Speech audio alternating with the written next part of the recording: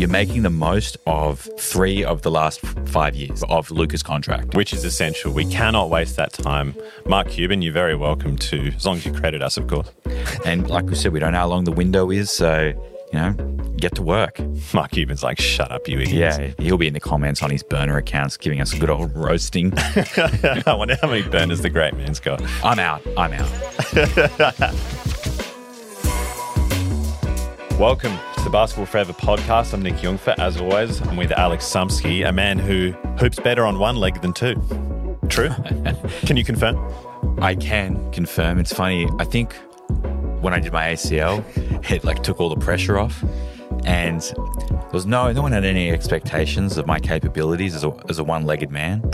And then going out on the court with sort of that lack of pressure and that freedom, it was just a straight bucket after that. Yeah, the week before surgery, it was like, well, everything's already ripped up in there. Actually, there was nothing left to damage, so you just went out on one leg, and it was the best game you had all season. It was just one-legged Dirk. And yeah, surgery was the next day, and I thought, well, I've done everything I could possibly do to it. What harm could no defense and some one-legged threes do? And then next thing you know, I got 25 points. Yeah, that was quite a sight. It's one of my favourite social basketball memories, but couldn't repeat it. No one wants to hear too much more about our social hoops. No. If we can dig up footage, we'll show that one week. But anyway, what I do want to talk about is the Mavs. You've got Luka and you've got some great complementary pieces. Yeah. And so they're going to be really solid, really dangerous. I still don't think that they're going to be proper championship contention. I think they could always go. If you've got Luka, it doesn't shock me if you're going very close, but I don't think they're quite getting over the hump. Is that fair?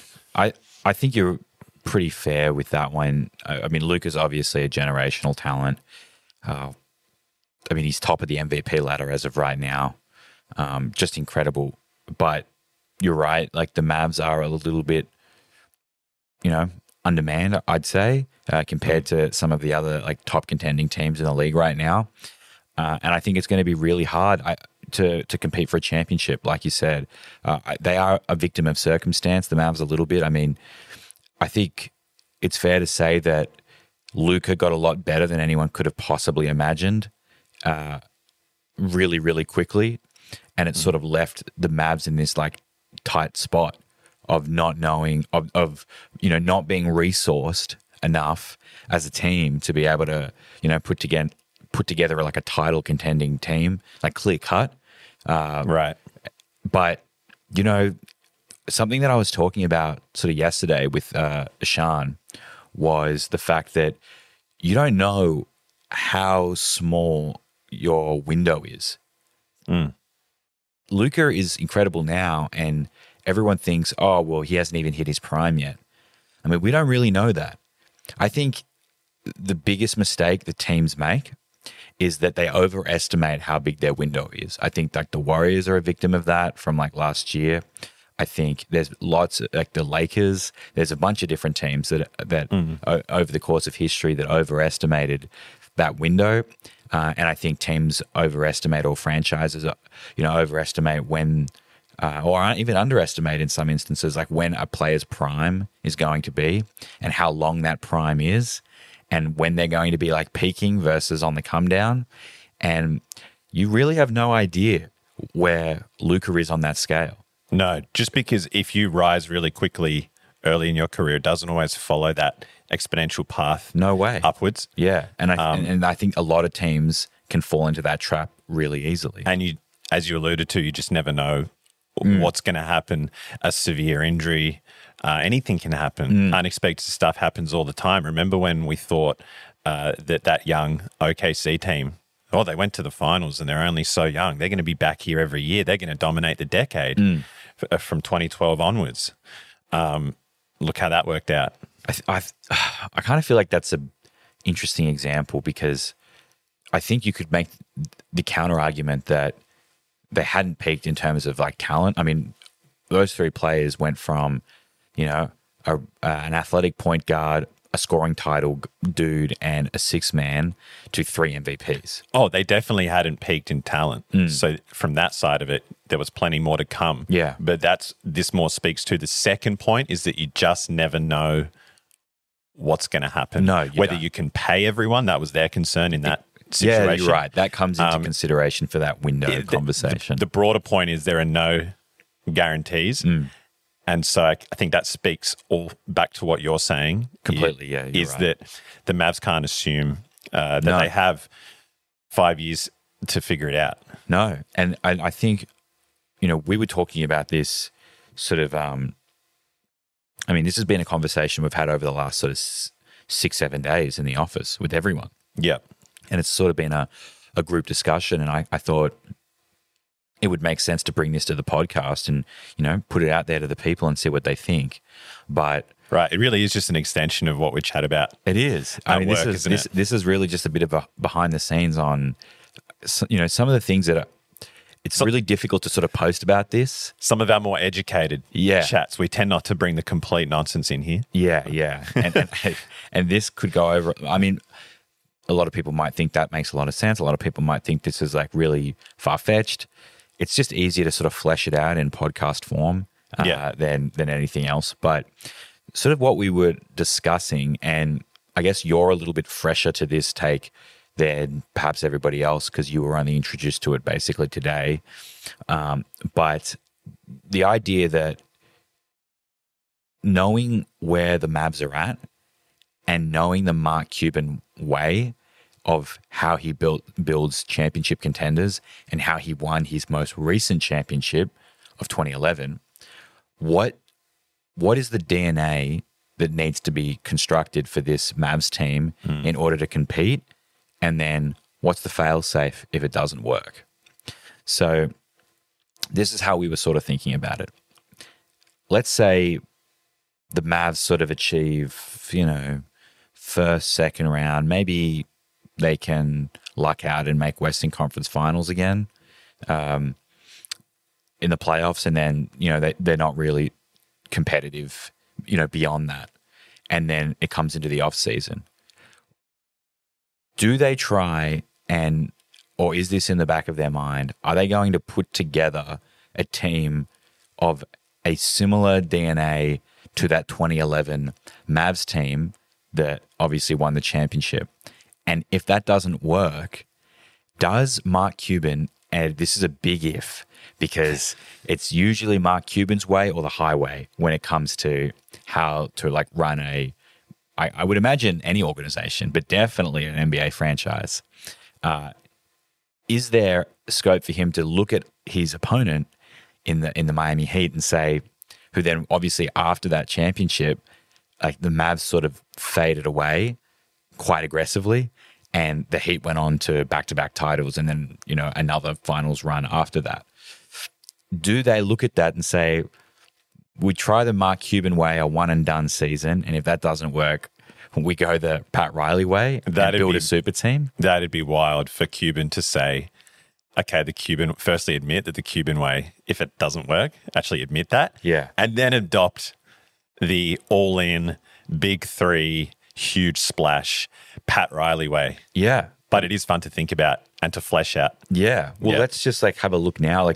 How do you see, who would you say are the most prominent, players from that 2011 team that we would need to be replicating in order to recreate that team? Well, we did NBA? a little prep on this earlier. So obviously Dirk, the focal point, and you've already got your Dirk in Luka. Yeah, that's fair.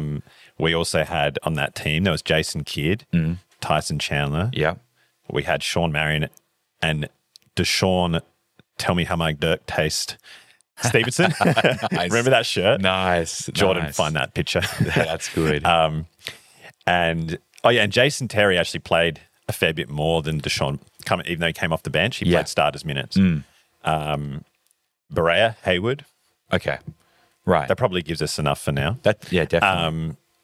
So we thought about who could be, if we're following the same formula as 2011, who fits the mold for each of those guys. Yes. And of course, we need to be focusing on the players that are going to become available in this off season. Yes. We haven't just plucked out anyone. We've made sure they are available. Yes. And this is for 2023 because, like you said, we're assuming this year they don't quite get there. Yeah.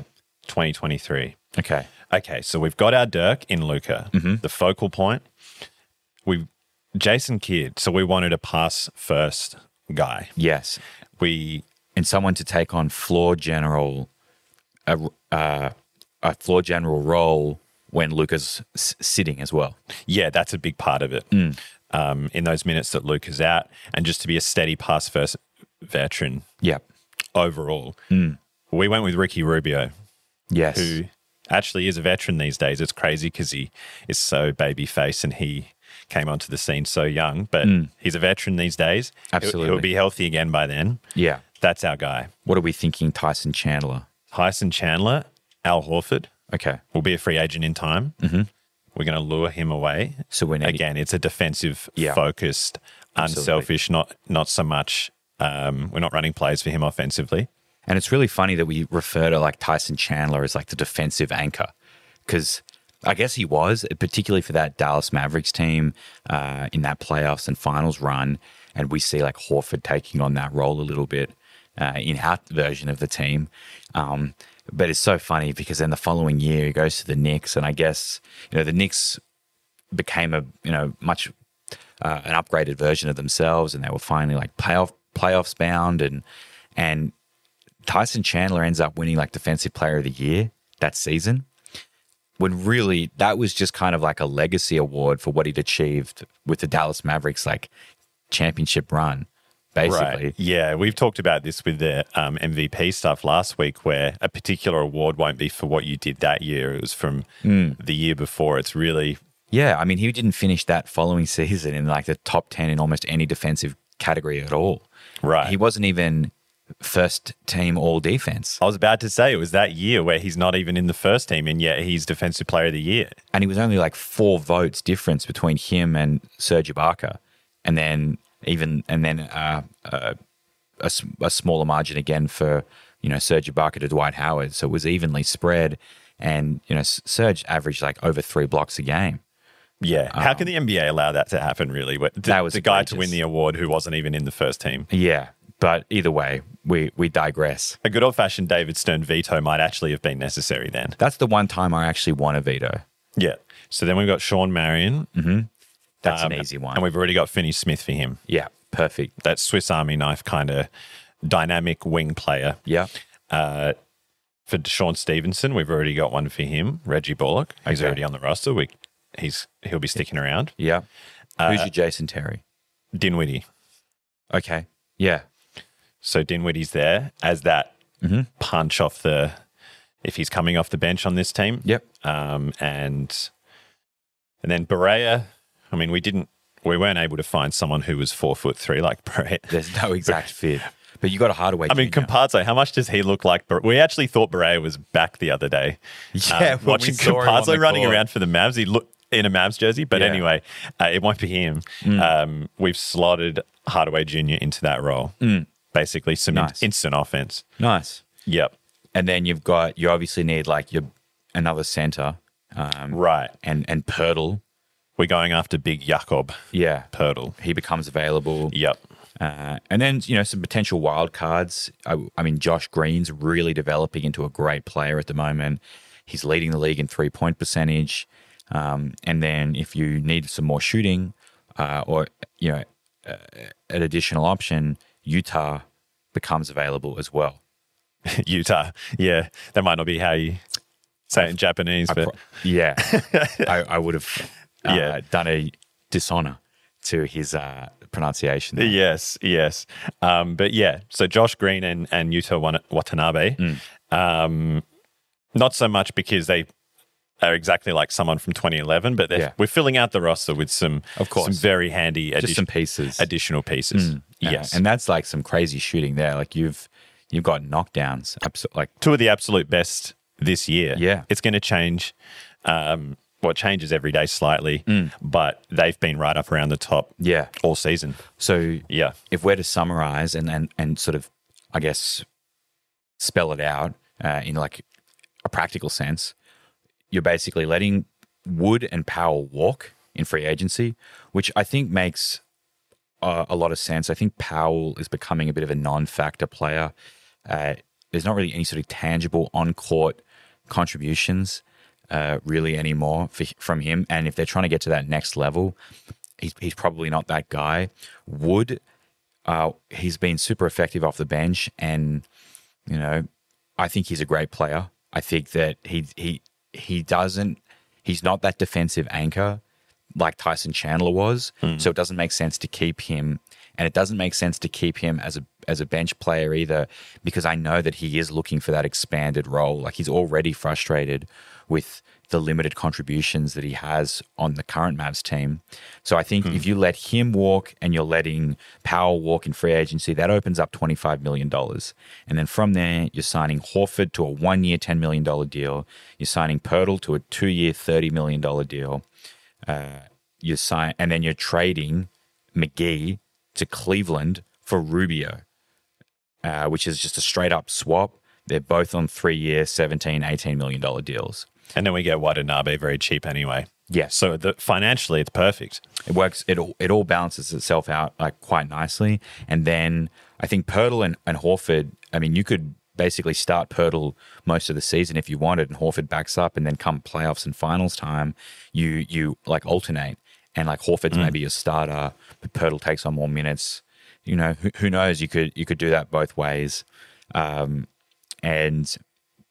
I think that is really kind of replicating that sort of 2011 championship DNA that the Dallas Mavericks were known for. And then you can try and compete for a championship on the basis that you've kind of tried to replicate that team. Of course, now if that doesn't work, it's an entirely different ball game, I think. Then you finish that season, you roll into the next, and it becomes this open question. Well, like, what's the next move? And I think the big next move you could do is to be like, well, we tried the Cuban way. Let's go the Pat Riley way. It's Big 3 season, baby. You go out and you make like a huge splash. And I think it's got to be a 2-year plan. What do you need in terms of like a team like that? I mean, we've got, let's say you've got your LeBron, Wade, and Bosh as your Big 3. You need a Mario Chalmers and you need a Chris Anderson. We need Mario Chalmers so they have someone to yell at? Exactly. Is that what you mean? You need a punching bag when things aren't working. Then you need your Ray Allen. You need your Norris Cole, Mike Miller, Shane Battier, James Jones. So I guess sort of if you have a look and assume that Luka is our LeBron James, we need to initially recruit, I guess, your Chris Bosh type. You're going for Bosh before Wade? I think so, because I have a really interesting thought on who the Wade actually ends up being. Okay. And I don't think you can get them in year one. Right. So year one, I think you focus on signing Siakam. Yep. He becomes available in free agency. I think you need like that Chris Anderson type player, someone that's going to, be able to rebound, block a couple of shots, perhaps get double-digit scoring efficiently from the field. Drummond, he's an easy one. He'd be looking to join a team that's contending for a championship. And then I think you re-sign Dinwiddie in that first year. Now, the second year, 2025 off-season, who do you think becomes available that has previously won a championship like Wade and been a finals MVP in the past, but perhaps hasn't been able to, win it for the, following years and would be the perfect player to pair up with Luka? LeBron. Think. It's Giannis, isn't it? It's Giannis. Yeah. That's your guy. That's your Dwayne Wade. Because I originally thought you were going for Jokic, but then you're saying someone who's won a title. Yeah. Yeah. Because you need that championship experience, I think, in order to help get you over the hump. I don't know if like Nikola would be a great addition to the team, just because, if you look at how Nikola allows Jamal Murray to cook, if you replace someone like Jamal Murray with Luka, that's an incredible dynamic. No doubt about it. Makes it a little bit more difficult that Nicola's locked up until 27, 28 or whatever it is. Seems like he'd be happy to just plug away in Denver for forever. He just wants to farm, man. He's not looking to... Yeah. He doesn't care about chips, whereas Giannis is hungry and Luka's really hungry. Yeah. And the other thing, you mentioned the championship experience that Giannis has. That is the key thing that makes him more of a Wade in terms of Wade bringing the championship experience to the Heat. Giannis does that for this theoretical team, whereas obviously Jokic wouldn't. Yeah. And I mean, you've got your Luka, Giannis, and Siakam now. Luka's the LeBron prodigy who doesn't have a ring yet and needs some proper help. Yes. And then you've got Giannis, who's that Dwayne Wade, who's been an incredible player, MVP caliber type player, who's finals MVP and a previous championship, who brings that pedigree to the team. And then Siakam's kind of like a Chris Bosh figure in my view. And then also, I think he's such a powerful player to have because if there's an injury to, say, Luka, Siakam can so easily slip into that sort of playmaker role and fill that void. And the same goes, if Giannis gets injured, then Siakam can kind of take on more of a Giannis role too. He's capable of that. Yeah, we've seen him do both. Exactly, with his current usage. So that's your big three. What do you think the rest of the team should look like then if we're trying to mirror that big three? Mirror that. So we've got our whole starting five now, don't we? With Dinwiddie and Drummond rounding it out. So we've got Dinwiddie, Luka, Giannis, Siakam, and Drummond as your starting five. Yeah. And well, we want to keep our two favorite guys amongst all this, Yuta and Josh Green, right? Yeah. I think you still sign him and you still retain Josh Green. Absolutely. They're your knockdowns. That's your Ray Allen type. That's your Shane Battier type. They had so many guys like that. They had Allen, Battier, and Mike Miller. Even I was going to say a cheeky bit of James Jones, but he really was the cheerleader, wasn't he? Yeah, a little bit. He just followed LeBron around and collected rings. Anyway, and Hardaway Jr. is the other sniper. Yeah, that's your Mike Miller. Yep. Okay, so we got three snipers off the bench. That'll be handy. Yeah. Now, did you have more guys you were slotting in here? I think Well, is that just the core we're running? I think you'll only play 8 guys. I mean, in the playoffs, you'd need more people, right? But I think as a core group, they would be like the integral pieces. I think there's cap space consideration too. Have to crunch the numbers on that 2-year plan, and what would actually be available. But I think then that sort of becomes like a 3-year capitalization on this Luka window. And on the Giannis window, to be perfectly honest with you. Right. And then you're looking at it from, all right, year one, we assume that we can only achieve so much this current season. Yeah. And then we go that first off-season coming up, this current off-season ahead, you really take a stab at mirroring 2011 championship team. You build that roster as we sort of mentioned with Horford, Pirtle, Rubio, Luka, and you've still got your Finney Smith and you still got your Bullock, and you could try and compete. Yeah. And then if that doesn't work and, it just doesn't pan out the way that, we would have hoped, bang, new offseason, it's that 2-year build of that, basically Heat Big Three replica. Right. And you try and put together a super team to have a really, really good run at it. And I can't think of a team that could possibly be putting you in a better position for success than a Siakam, Giannis, Luka Big Three. Right. That has all-time potential. Yeah. I mean, Luka is the guy. He is the most, with LeBron where it's like, we've got to do whatever we can to keep this guy. We've never seen a situation to that extent, as much as that until now with Luka. Yeah. So you're running out of time then to keep him. So it makes sense to do something to go the organic route first with the 2011 model. Then it's let's just swing for the fences. Yeah. And I can see Giannis actually Going for it. Going for it. And it just seems like such a humble guy that, and bearing in mind, by the time we go the drastic big three, let's get Giannis route, is 2025 / 26. So Giannis is a bit older then. You know, he's much closer to 30 then. And yeah, it's like, let me just get some more rings. And I think it's really interesting because I think Luka was asked about, you know, staying in Dallas recently. Did you see that quote? Not convincing answer, was it? It was pretty shaky, like him saying, oh, well, you know, fans don't have to worry about that for 5 years. Like, they shouldn't be worried about it, or they shouldn't be thinking about just that. The way he said it, I can't tell if maybe it was just his style, but no, it wasn't convincing to me. And what I took from that is, holy shit. Clock's ticking.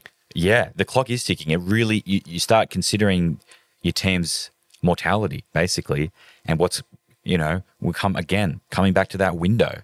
That's like the window now.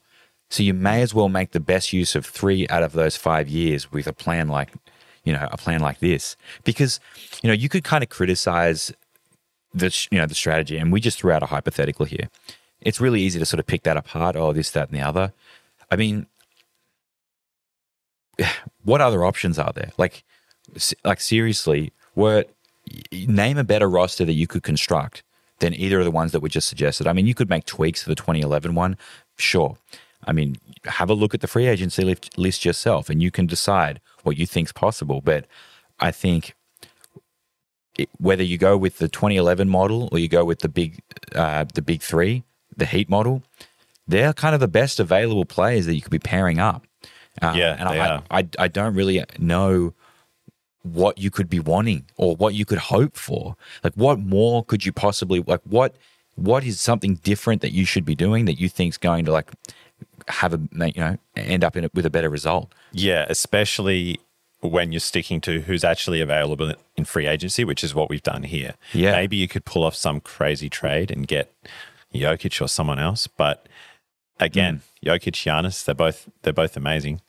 Yeah, it's 1A and 1B, and they alternate depending on what week it is. Yeah. So I think that that's a really realistic strategy. I think it's going to be hard for the juxtaposition of the two strategy is so stark.